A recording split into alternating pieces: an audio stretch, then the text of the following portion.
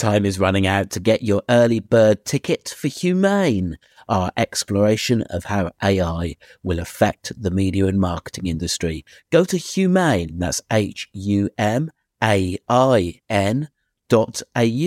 to secure your ticket today.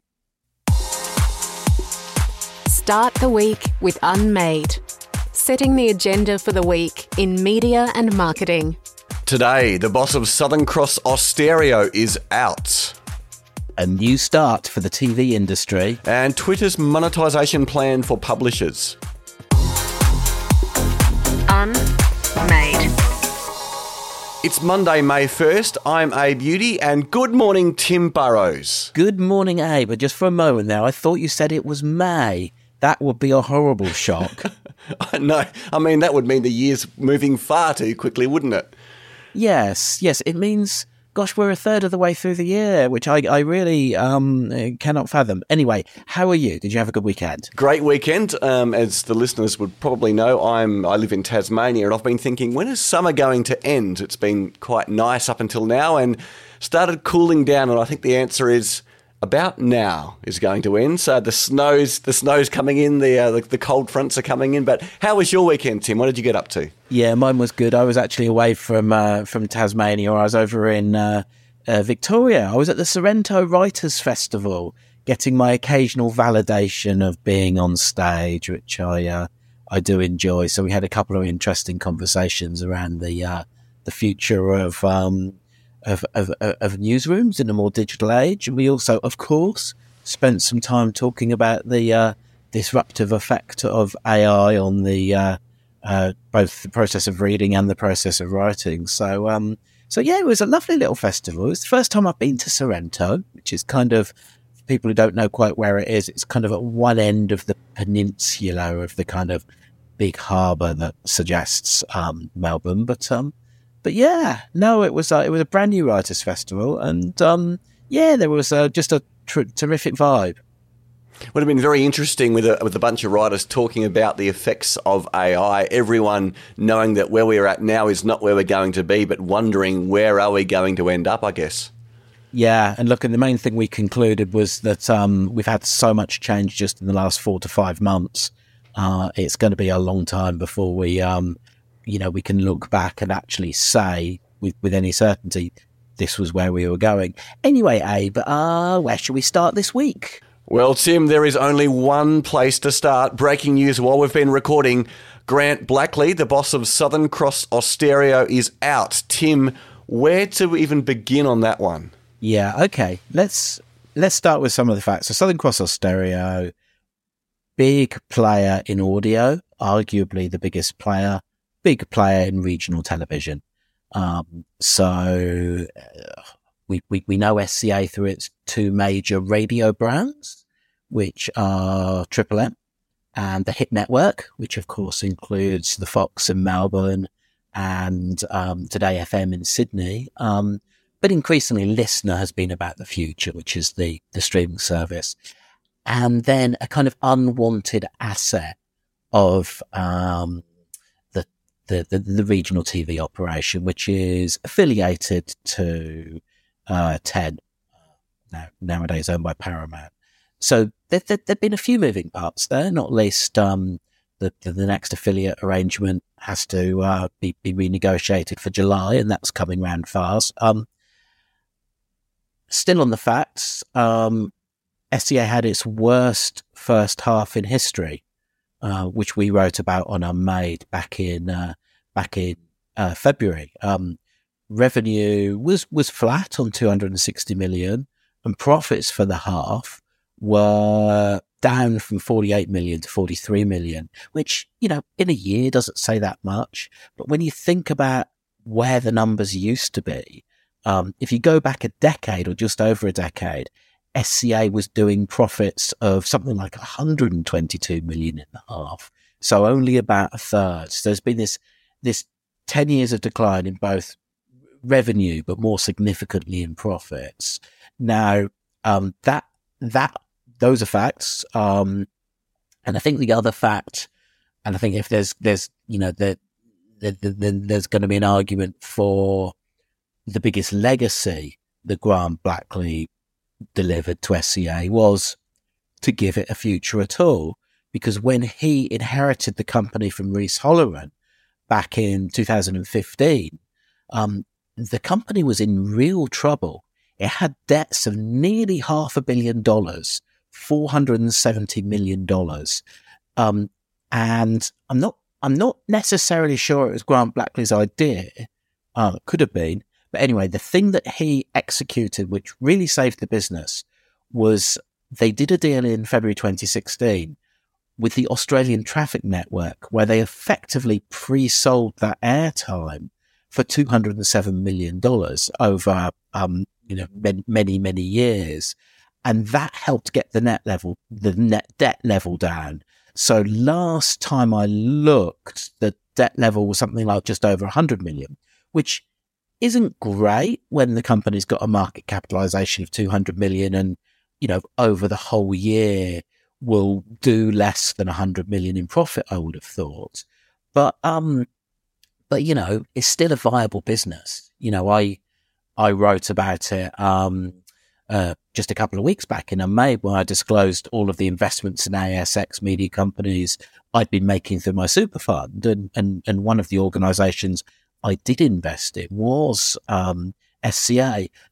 Not honestly because I particularly believed in the direction Grant Blackley was necessarily taking it, but because it felt underpriced, a market cap of 200 million, because it's got all those great assets. So, Listener might work, the TV networks and the TV licenses have got worth more than that.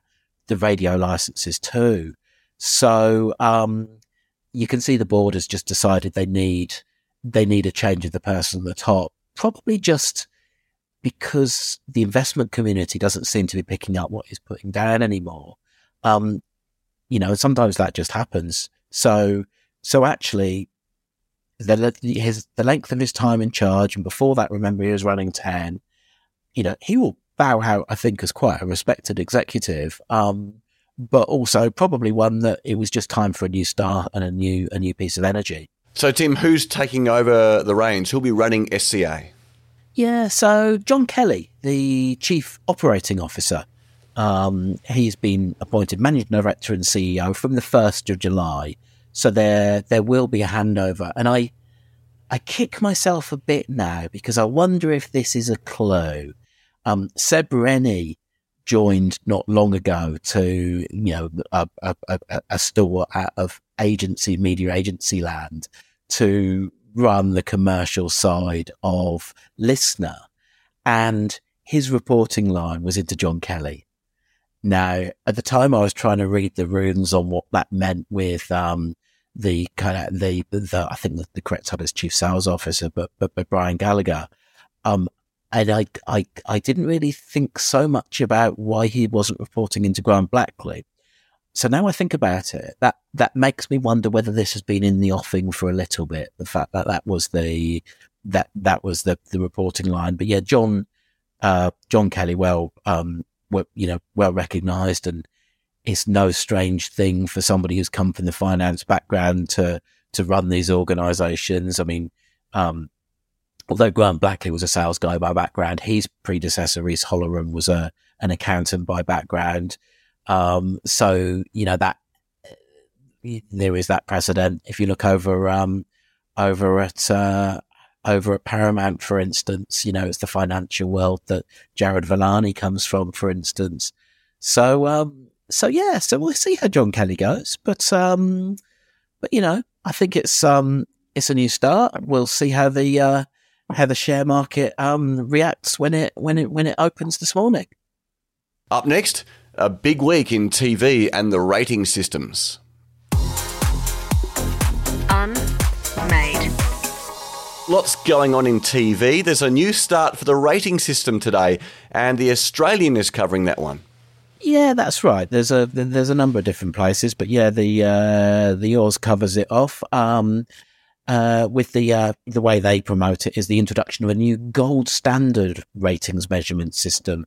Is going to be hailed as one of the most significant developments in the history of Australian television. So there's no small degree of hype there, despite the advertising industry expressing concern that the new technology falls short of marketers' needs. So this has been long awaited. This is what we call VOZ, or virtual Oz, which is attempting to give a wider picture than just the overnight ratings of who was watching TV the old-fashioned way through their aerial. So today's the day where those numbers start dropping. Now, one of the things that kind of mystified me was that for such a significant day, there was no actual kind of official announcement or anything. I said that was kind of what I was thinking. But then literally, as we're recording this just after 8 a.m., literally pretty much on the dot of 8 a.m., a press release did arrive. So it looks like there was a bit of a drop from VOZ to the Oz, because the quotes from the Oz seem to match the ones that are in this press release. Now, a couple of things, one of which is the old OzTAM system is still going to carry on as well, the overnight numbers. And this is what really confuses me, is we're still going to get those OzTAM numbers dropping at just after 9 a.m. with our winners and losers. But then we're actually not going to get the VOZ numbers until later in the day. Now, I'm literally just reading the press release as we go. Yeah, top line VOZ overnight total TV viewing reports are posted to virtualoz.com.au at approximately 1 p.m. daily from today. So I'm not sure I can fully figure that out, because if one of the things the TV industry was trying to do was to get everybody talking about a holistic number, which for the TV industry was bigger than that declining linear viewing number, then why not put it out all at once? So I'm a little bit puzzled by that, but you know, I presume there's some sort of good science reason. But as I say, because the announcement only arrived 2 minutes before we started recording, I haven't had an opportunity to ask the question of what that is. So how do you think VOZ will influence the ratings figures that we see? I think the main thing is it will give a bigger sense of how many people were really watching shows the night before. Whereas what's been missed in the immediate aftermath is people who were just streaming it or through other methods. You know, that does come in later, but doesn't come in at the time. And still with the Australian, Chris Brown is on the move from 10. Yeah, it's been known for a while that Chris Brown was on the move. Like, he was such a big part of 10's talent lineup, you know, including his double act with Julia Morris on I'm a Celebrity, Get Me Out of Here, which finished last night. So we're now going to see him across at 7, which you know, there was certainly talk of whether we'd see him on Dancing with the Stars at some point. What's most intriguing, and this is the Australian's media diary today, is the plans for a home improvement show apparently being made by Endemol Shine, which I imagine the people at Endemol Shine, or Shine as it was then, will all have just this slight shudder, given that they were the people who were responsible for the renovators for 10 back in the day. That was an absolute stinker. Yeah, which was more than a decade ago. Funnily enough, I think any of the networks would be jealous of the numbers that the renovators did at the time. But yeah, you know, it's clearly, it'll be the latest attempt for somebody to take on Nine's The Block, because that's such a juggernaut. That was what they wanted to do with the renovators, and it didn't quite work. So we'll see what happens this time, whether the magic that Chris Brown brought to the living room back in the day translates into the new offering, whatever it turns out to be. There's also news this morning that Vice's struggles have some local ramifications, and the SMH is more on that today, Tim. Yeah, that's right. This is in the Sydney Morning Herald and also the Age. Nick Bonyhady, I never know how to pronounce his name. I must find out at some point. This is a relatively complicated one. I suppose at the top end of the chain, you've got this wonderful irreverent, youth-focused brand of Vice, which started life in North America, in Canada, as a kind of counterculture magazine, and it became much bigger. Always been quite a strong local product, digitally as well in Australia. Almost being run completely separately. Now, one of the many brand spin-offs was, of course, Viceland on SBS. And what we're going to see as a result of the current problems overseas for Vice Media Group, which is, is coming back down to earth like so many of these big digital publishing companies are in the US at the moment, is that their flagship world news show will be getting the axe, or that's what the Age and the SMH are reporting, which obviously leaves a hole in the programming. So yeah, no great surprise there, but it's worth making the point that, a lot of the programming on Viceland isn't actually produced by Vice. So I don't think it necessarily means the end of the channel. Next, can Twitter help publishers? Unmade. Tim, lots happening in social media, including Twitter, Meta, and influencers. Let's start with Meta. Yeah, so there's some interesting things in the AFR today. Sam Buckingham-Jones, the media marketing reporter, two sets of numbers he's been looking at from the Facebook world and Meta, the parent company. He's got Facebook's Australian profits falling to 34.7 million, which for an organisation like Meta is basically nothing. And that's based on advertising sales of just over $1 billion, 1.26 billion in Australia last year, which is up from 1.14 billion in 2021. But most of that money was sent overseas and marked as reseller expenses. So, of course, that then means that Meta and Facebook argue that they don't need to pay tax on that because you only pay tax on the local profits. But what's super intriguing, and on the face of it, to me, leaves Facebook and Meta with some explaining to do, is that data released by the ACCC, which the Financial Review points to, is that the parent company Meta, which also includes Instagram and WhatsApp, is reporting between 4.7 billion and 5.1 billion in advertising from Australian companies. So there's a disparity there. It seems to me that one number is much higher than the other. So I don't quite know what the explanation for that is, other than perhaps the first number is just Facebook. But even so, that number seems curiously high. So yeah, I think we're going to have a restart of the whole conversation around offshoring of profits. Let's move on to Twitter. Elon Musk has announced Twitter will allow publishers to charge users per article read. Sim, is this a good thing for both publishers and readers? Do you know, I was thinking about this. So this one, amongst other places, was reported in The Guardian over the weekend. So this is something that Elon Musk said on Saturday, possibly Sunday morning our time, that Twitter will allow media publishers to charge users on a per article basis with one click, which, he argues is a win for the public and a win for the media organizations.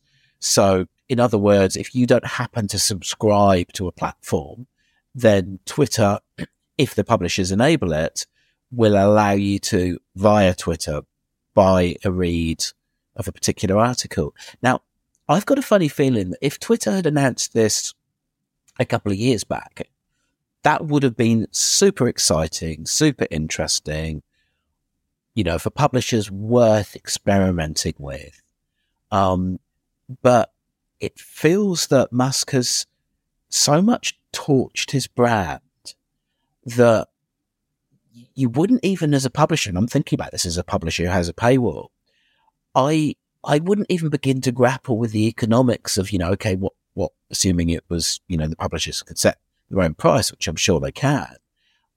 I wouldn't even begin to grapple with what price you should set or how you should do it, because I just don't trust Elon Musk. I think he's trashed the brand of Twitter so much, and it's become so publisher hostile with, the removing of verification and all of those things, that I wouldn't touch this with a barge pole. And I suspect that many other publishers would be in exactly the same boat. And the ACCC is cracking down further on influencers who aren't disclosing when they're being paid or gifted to sell products. Yeah, and this is effectively from the same release of information we were talking about earlier from the ACCC, but the AFR also looks at how people are behaving on social media. Now, it's been a bit of a theme we've written about a few times on Unmade, this issue of influencers not declaring when they're being paid or under declaring, kind of hiding it away just with, you get those kind of woolly words like sometimes partner content or, in a partnership with, that you kind of, I think often it's when an influencer is a bit embarrassed to admit that they're just being paid to shill for these brands. But yeah, as the AFR puts it, take 5 posts at random from social media influencers, and 4 of them will be concerning and in need of follow-up action, the ACCC says. So this is a report. I saw it break late last week, and I must admit I did think about writing about it for our Best of the Week email, but as you might have noticed, Abe, it already ran quite long, so I didn't have the space to get into it. So I might dig into this one in Unmade a little bit later in the week. And in a development for the retail media space, Coles has put its Coles radio account up for tender. Tim, what does this mean? Yeah, this is kind of interesting. So Nova has run Coles Radio for best part of the last 10 years, I think. So AFR is the one revealing that tender is up for grabs. There is an argument that it's one of the most popular digital radio stations in the country. Now, that's off a fairly low base when it comes to DAB numbers. But the obvious people maybe to be involved in the pitch are Southern Cross Austereo, who own Listener, Australian Radio Network, who licensed the technology of iHeart from the US. You've then got 9 Radio, and then the other one who's been approached for the process is an organisation called QSIC, QSIC. I hadn't come across QSIC before, but that might say more about me than it does them. But Nick Hensley, his Chief Revenue Officer at Zitcher, who are, we've done a podcast with them in the past here, players in the retail media space, kind of in the helping marketers make the most of their digital assets in particular. And yes, Nick announced a partnership with QSIC over the weekend, which I think can't be a coincidence of timing. But Abe, do you know anything about QSIC? I do actually. I think it must have been 5 or 6 years ago. I met the founders. I went to a Pandora event with Tim Westergren, who's the founder of Pandora in Australia. They were literally sitting behind me, the 2 young founders, as we're all much younger a few years ago.